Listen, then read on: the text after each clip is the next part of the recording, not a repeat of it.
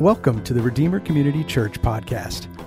The following audio is from Redeemer Community Church located in Johnson City, Tennessee. We hope it will be encouraging to you as you listen. Hey, how's it going, Redeemer?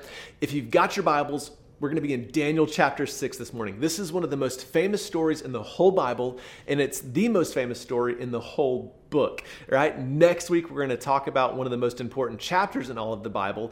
But before we get there, today's going to have this twist that I don't think anyone's going to see coming. So by the end of it, it's going to make this turn, and you're going to go, what in the world just happened? And it's going to be incredible because it will show you how the gospel has the power to change our lives to be more like Daniel, to be more like his friends, right? Real quick recap from last week.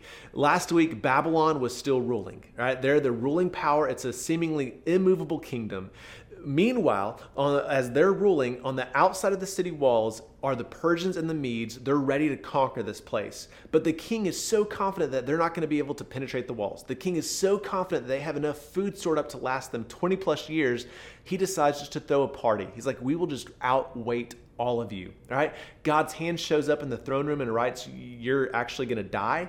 He freaks out. And then what we see historically, if you line history up over this story, is that the Persians and the Medes, they couldn't get over the walls. So what they did is they took the Euphrates River that was running through the middle of town.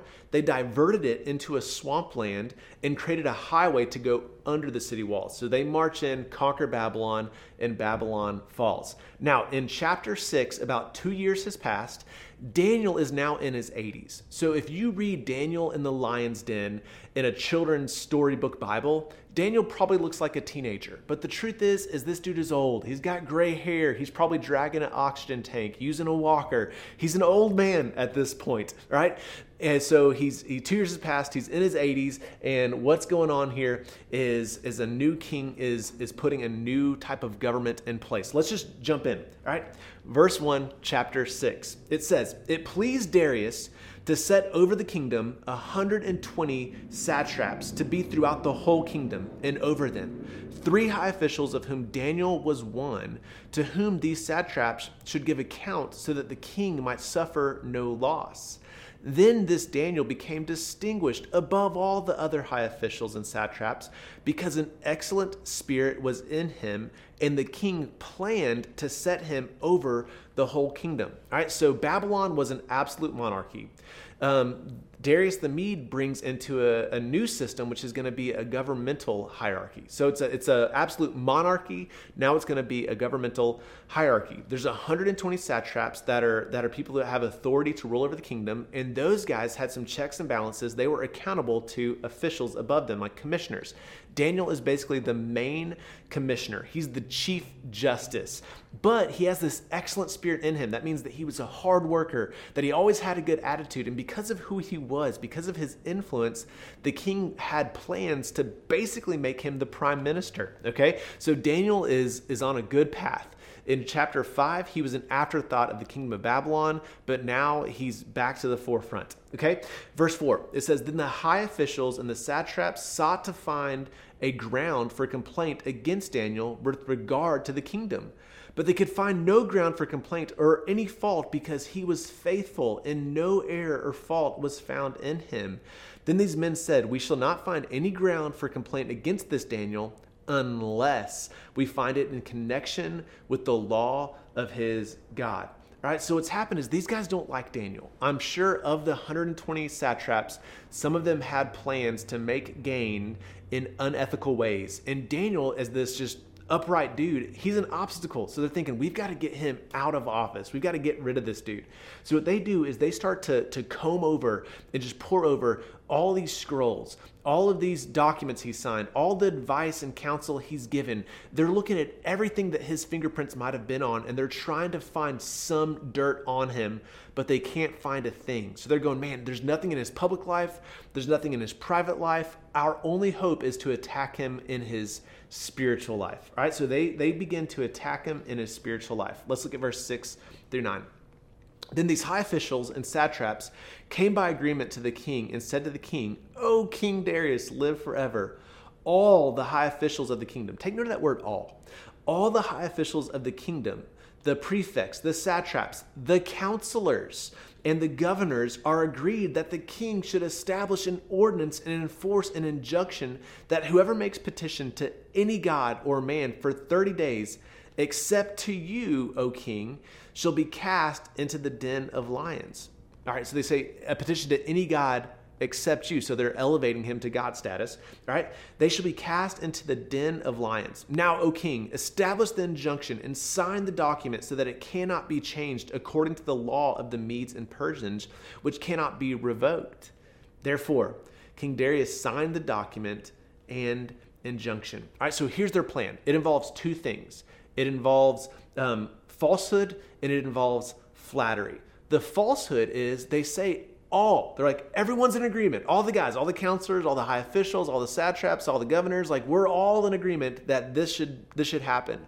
When they say all, that would have included Daniel. But there's no way Daniel is part of this group. There's no way that he would be like, we should make a law that will put me to death. That'd be really good. Right? He's not part of this group. So they're only giving a half truth. So they're starting this plan with falsehood, but it also involves flattery. They say, like, we don't think that anyone should worship a god except you. You should be God.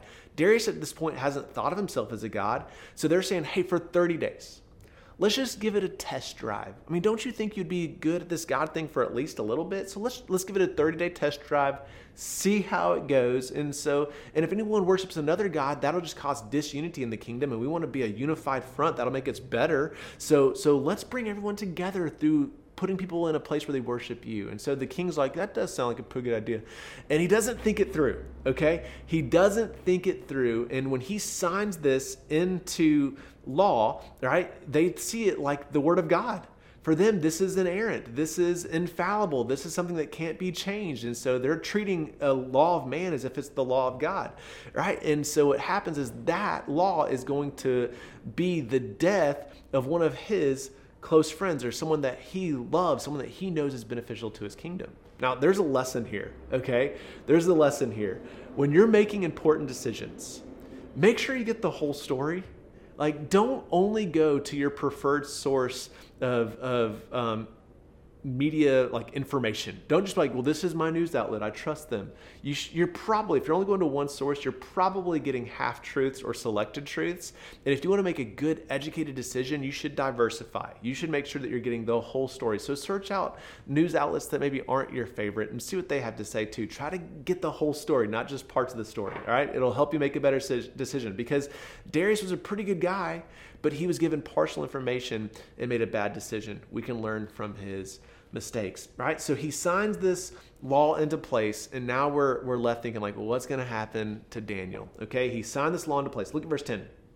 When Daniel knew that the document had been signed, he went to his house where he had windows in the upper chamber open toward Jerusalem. He got down on his knees 3 times a day and prayed and gave thanks before his God as he had done previously. Let me ask you 2 questions real quick. First, what would you have done if you were in Daniel's shoes? If it's like, hey, this is just 30 days, would you have been like, I'll take my prayer life private for 30 days. That'll save a lot of pain, a lot of frustration. Or would you have been like, I can just kind of pull back my public faithfulness for a little bit? Like, what would you have done if you're in his shoes? And second, here's a question that maybe you don't want to answer, but would your prayer life or would your devotion to God get you in trouble under these circumstances? Like, are you living in such a way that would your devotion to God even get you in trouble in the first place? All right, because Daniel's would. Daniel's prayer life would. So here's what happens. He could have closed the windows. He could have prayed privately. And the truth is that God still would have heard him. Like, God still would have heard him. But he's being watched. He knows he's being watched, and he knows that what he does is going to make a very loud statement. It's going to preach loudly about his faith. That either one, that, hey, his faith is strong and unshakable no matter what. Or it'll preach a loud message that his faith is weak and it's just for show only when things are convenient. So what does he do? He gets down on his knees and prays openly 3 times a day, just as he's done for nearly 80 years. So he gets down and prays. Now, let me give a couple thoughts on prayer, because I think Daniel's prayer life, we have seen it as a central theme of the book of Daniel up to this point. It was powerful. So let me just give you a couple things that we can learn from Daniel's prayer life. One, it's good to have a place designated for meeting with God. Can you pray anywhere at any time? Absolutely. Right? You can be driving down the road and you can pray. You can be walking, you can be praying. Like, you can have a place, right? But I think that it's good to have a place, whether that's a special chair, whether that's by your bedside, whether that's a closet that you can actually get into that's not filled with coats and boots and stuff, right? If you have a closet, but have a place where you're like, hey, this is where I go when I need to meet with God. A place that you can, like, he got down on his knees, a place that you can get into a position where you can get away from distractions. So have a place that allows you to get in a position that you are away from distractions so you can focus on what you're doing. So it's good to have a place. Next, make prayer a daily habit. This guy prayed 3 times a day, breakfast, lunch, and dinner, right? It's not just something you do based on feelings or circumstances. A lot of times we pray when stuff goes wrong. Like, we should pray no matter what. It should be a daily habit. That doesn't mean you have to have these long, intense, like 30-minute, hour-long prayer sessions 3 times a day. But if anyone had an excuse to say, like, I don't have enough time to pray, it was Daniel. This guy's like one of the highest people in government, but he found time to pray 3 times a day. So make prayer a daily habit. And then we see that he prayed, but he also gave thanks. So the third thing is, realize that prayer isn't just for needs. Don't just come to God for the things that you would like for him to do. Come to God to give thanks for all the things he's done. So meet with God, not just to ask for things, but meet with God to just give him thanks. You see, the goal of prayer, it's not just to check a box off your list. It's to grow in a rich relationship with God. And here's what we see in Daniel's life. It's only through a sustained and intimate relationship with God that you're able to walk into and through spiritual battles. Okay, the prayer, it's about growing in a deep, rich relationship with God. And it's only through a sustained and intimate relationship with God that you're able to walk into and through spiritual battles. Here's something you need to know. You'll always be stronger coming up off your knees from praying than you were when you first got down on your knees to pray. You'll always be stronger coming up off your knees from praying than you were when you first got down on your knees to pray, because a life lived before God's throne is a life lived through God's power. Okay? A life lived before God's throne is a life lived through God's power. You'll always be stronger when you get up from a time of prayer. Okay? So in verses 11 through 15, what happens is these satraps, these high officials, their plan works. They see Daniel praying. They gleefully run to the king and rat him out. The king hears this and he realizes, like, there's nothing I can do to save him. He's trying to figure out, is there some way we can change the law? But these guys are like Dumb and Dumber. You can't triple stamp a double stamp. You can't triple stamp a double stamp. They just keep reminding the king, you can't change your law. You can't change your law. And so the king realizes there's nothing he can do. And he's like, Daniel, I hope your God can save you. All right, let's pick up in verse 16. The king commanded, and Daniel was brought and cast into the den of lions. Right? Remember, he's not a teenager here. It probably took him a while with his walker to get up to this den. Right? And the king declared to Daniel, may your God, whom you serve, continually deliver you. He's probably heard about Shadrach, Meshach, and Abednego. He's like, man, I hope your God does the same here. And a stone was brought and laid on the mouth of the den, and the king sealed it with his own signet and with the signet of his lords, that nothing might be changed concerning Daniel. Then the king went to his palace and spent the night fasting. No diversions were brought to him, and sleep fled from him. Okay? Then, at break of day, the king arose and went in haste to the den of lions. As he came near to the den where Daniel was, he cried out in a tone of anguish. The king declared to Daniel, O Daniel, servant of the living God, has your God whom you serve continually been able to deliver you from the lions? He's like reaching, he's like, Daniel, you in there? Like, can I get a hello? All right. And then Daniel said to the king, so Daniel responds, O king, live forever. My God sent his angel and shut the lions' mouths and they have not harmed me, because I was found blameless before him and also before you. O King, I have done no harm. Like, I love this. This is incredible. Have you ever woke up, have you been sleeping, just passed out, and you wake up because your phone's ringing, and you're like, ugh, and you wake up and you answer it, and you try to collect yourself, and when you answer the phone, you think you sound so awake. You're like, hello? That's how you think you sound, but the person on the other line goes, did I wake you? Like, were you sleeping? And obviously what you said that you thought sounded so awake didn't fool them because you were passed out. I imagine that's how Daniel's voice was. You know, he's like, Daniel, you in there? And he's like, hello, O King? He thinks he sounds wide awake, but while the king couldn't sleep all night, he's pacing around. Daniel is fast asleep with a lion as a pillow and a lion as a blanket. These are two totally different nights, all right? Daniel is in the comfort of God. All right, now what happens is in verses 23 through 24, okay? Oh man, let me just tell you this real quick.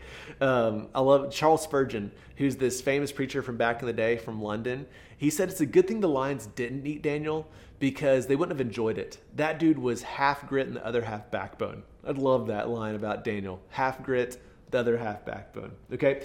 In verses 23 through 24, the king is ecstatic that Daniel's alive. I mean, he's pumped. He's checking Daniel out. He's like, is there any scratch on you? You good? You good? You sure you're good? Can I get you anything? And then he has the plotters, these guys that flattered him and told a false story. He has those guys and their families thrown into the lion's den. And apparently the lions weren't choosing not to eat Daniel because they were full, because these dudes these lions ate their food with that second group of people. Now, let's look at verses 25 through 27 as we close up. All right, it says here, then King Darius wrote to all the peoples, nations, and languages that dwell in all the earth, peace be multiplied to you. He says, I make a decree that in all my royal dominion, people are to tremble and fear before the God of Daniel. For he is the living God, enduring forever. His kingdom shall never be destroyed, and his dominion shall be to the end.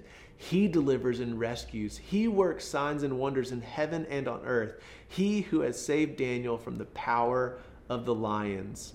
So this Daniel prospered during the reign of Darius and the reign of Cyrus the Persian.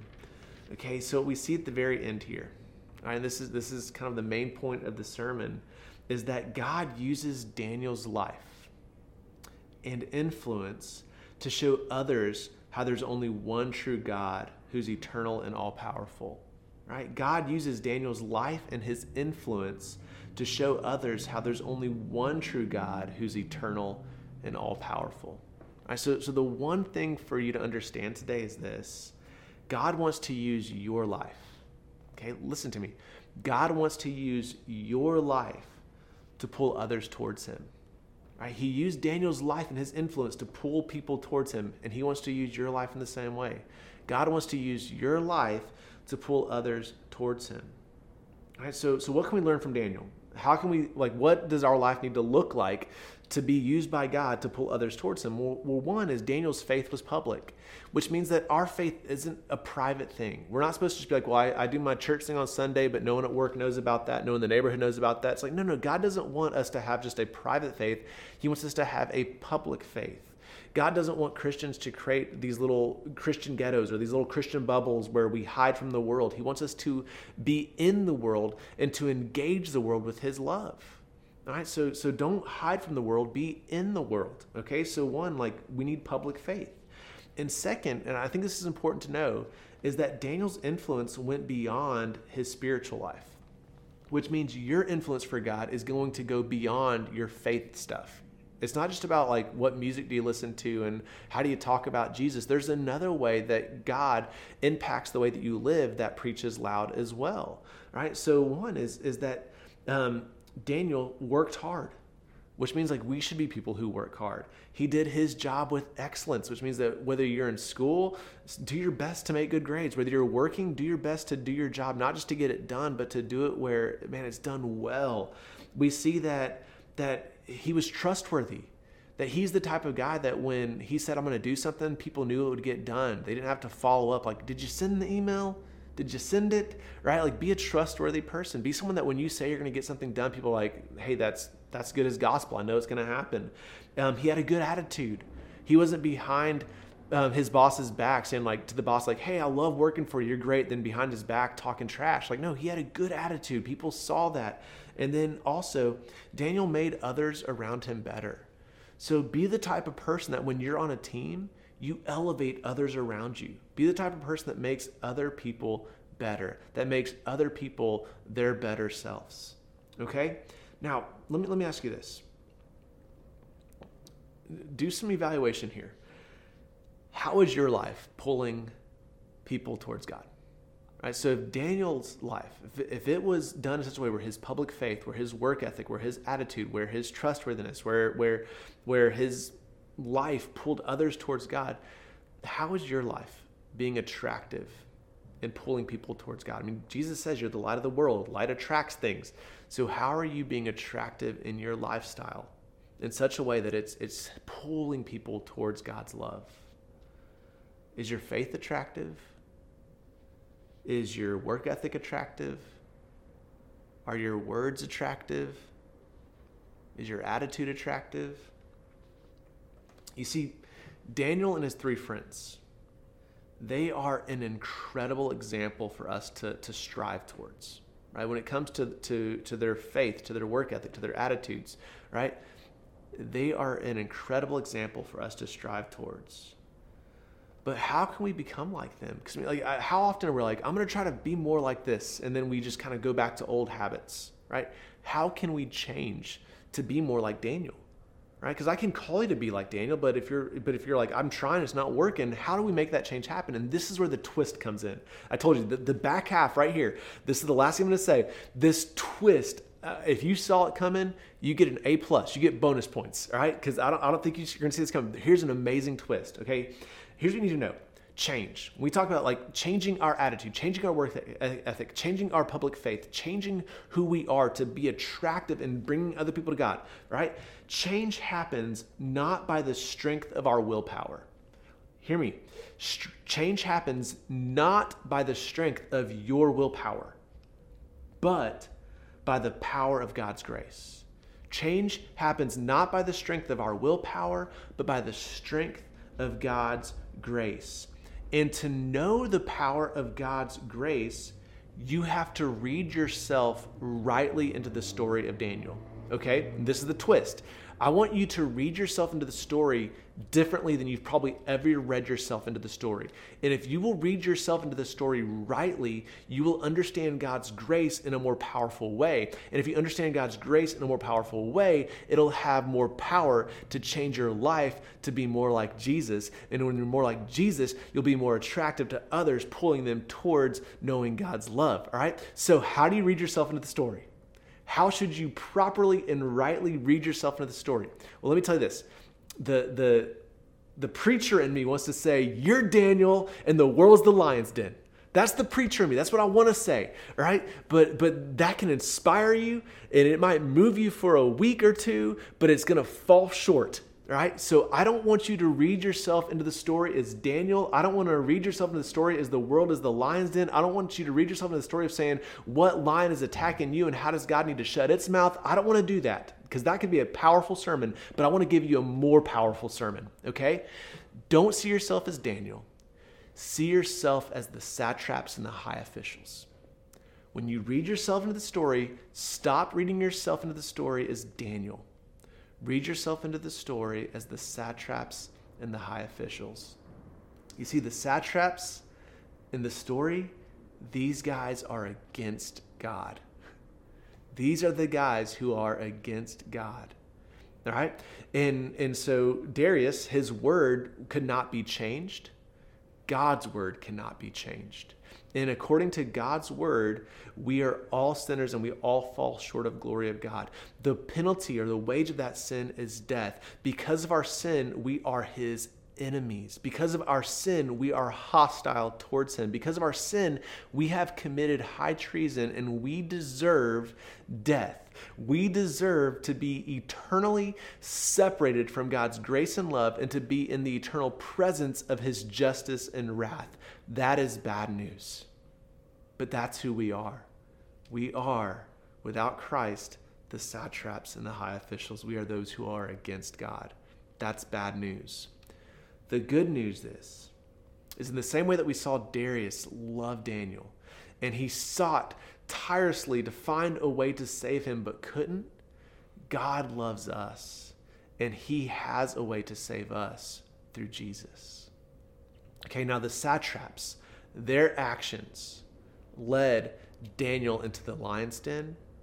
Our actions, our sin, led Jesus to the cross. Where Daniel was spared the teeth of the lion, Jesus, on our behalf, suffered their wounds, right? Where Daniel was laid into a tomb with a stone rolled over it, or a pit, and left for good as dead, Jesus was placed into a grave because he truly was dead. And just as Daniel got up and walked out without a bone being broken, Jesus stood up, conquering death, and walked out of the grave victorious. You see, Jesus is the greater Daniel. And when we begin to grow in understanding of God's grace, of who God is and his love, of who we were in our sin, and what Jesus has done to bridge that gap and to make a way for us to be saved, when we understand the depths of that in our hearts, when it moves from our head to our hearts, it begins to change us from the inside out to be more like Jesus. So today, I want you to know Jesus. I want you to know that Jesus is the greater Daniel. You see, Daniel and Jesus, they both had jealous political leaders create false charges against them so that they could be arrested and killed. They both had higher leaders than those who charged them declare their innocence, where they sought to rescue them. They were both thrown into a pit and left for dead. Both had loving friends show up to their tombs in the early morning. And both Daniel and Jesus walked out of their graves to assume a second in command position in their respective kingdoms, right? But where Daniel eventually died, Jesus continues to live because he has defeated death. You see, Jesus saves. Jesus stops the mouths of lions. He's bigger than politics. He's bigger than government leaders. He's bigger than laws. He can conquer death. He can raise the dead. He is a king, and he is coming again to establish his everlasting kingdom where he will gather his children for our eternal home. That is something we do not deserve, but it is something we are freely given because of Jesus and the cross, because of Christ and Christ alone. Let that good news penetrate your heart in such a way that it changes your life to be more like Jesus. God, we are thankful for your word. And as we've wrapped up Daniel's life, but not the book of Daniel, let us see the example he has set for us. And let us experience your grace in such a way that we can change to be like him. But not just to be like him, that we can change to be like the greater Daniel, that we can change to be like Jesus, so that our lives lived in the world can be used by you to pull others to yourself, that they can be used by you to attract others to know your grace and to know your love. God, use us to bring salvation to our world. In your holy name we pray. Amen. Well, we want to respond through communion. If you're at home, feel free to grab some bread, grab some juice, and here in a second, you'll have some space to do that. And here's what I want you to do. As you hold those elements, as you hold the bread, as you hold the juice or the wine, I want you to do three things. I want you to take time to confess. I want you to take time to believe. And I want you to take time to ask. You see, confess. Confess areas of your life that aren't Christ-like and attracting others to know God's love. Confess those areas that you're like, this just isn't like Christ. This isn't being attractive and bringing people to know God. And after you confess, believe.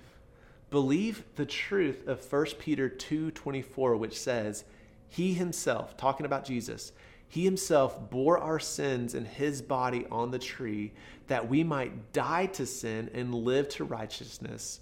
By his wounds you have been healed. Believe that the sin that you have confessed has been forgiven because of Christ. And then ask. Ask God to change your heart by knowing the depth of his love and grace that the bread and juice reminds you of. That Jesus lived the life you couldn't live, died the death that you deserve, and rose victoriously from the grave to offer you new and eternal life. Hey, next week, Daniel 7, one of the most important chapters in the Bible. Can't wait to get into that, but now let's take time to respond as God leads you. Thank you so much for listening to this audio from Redeemer Community Church in Johnson City, Tennessee. You can connect with us and find out more information at redeemercommunity.com.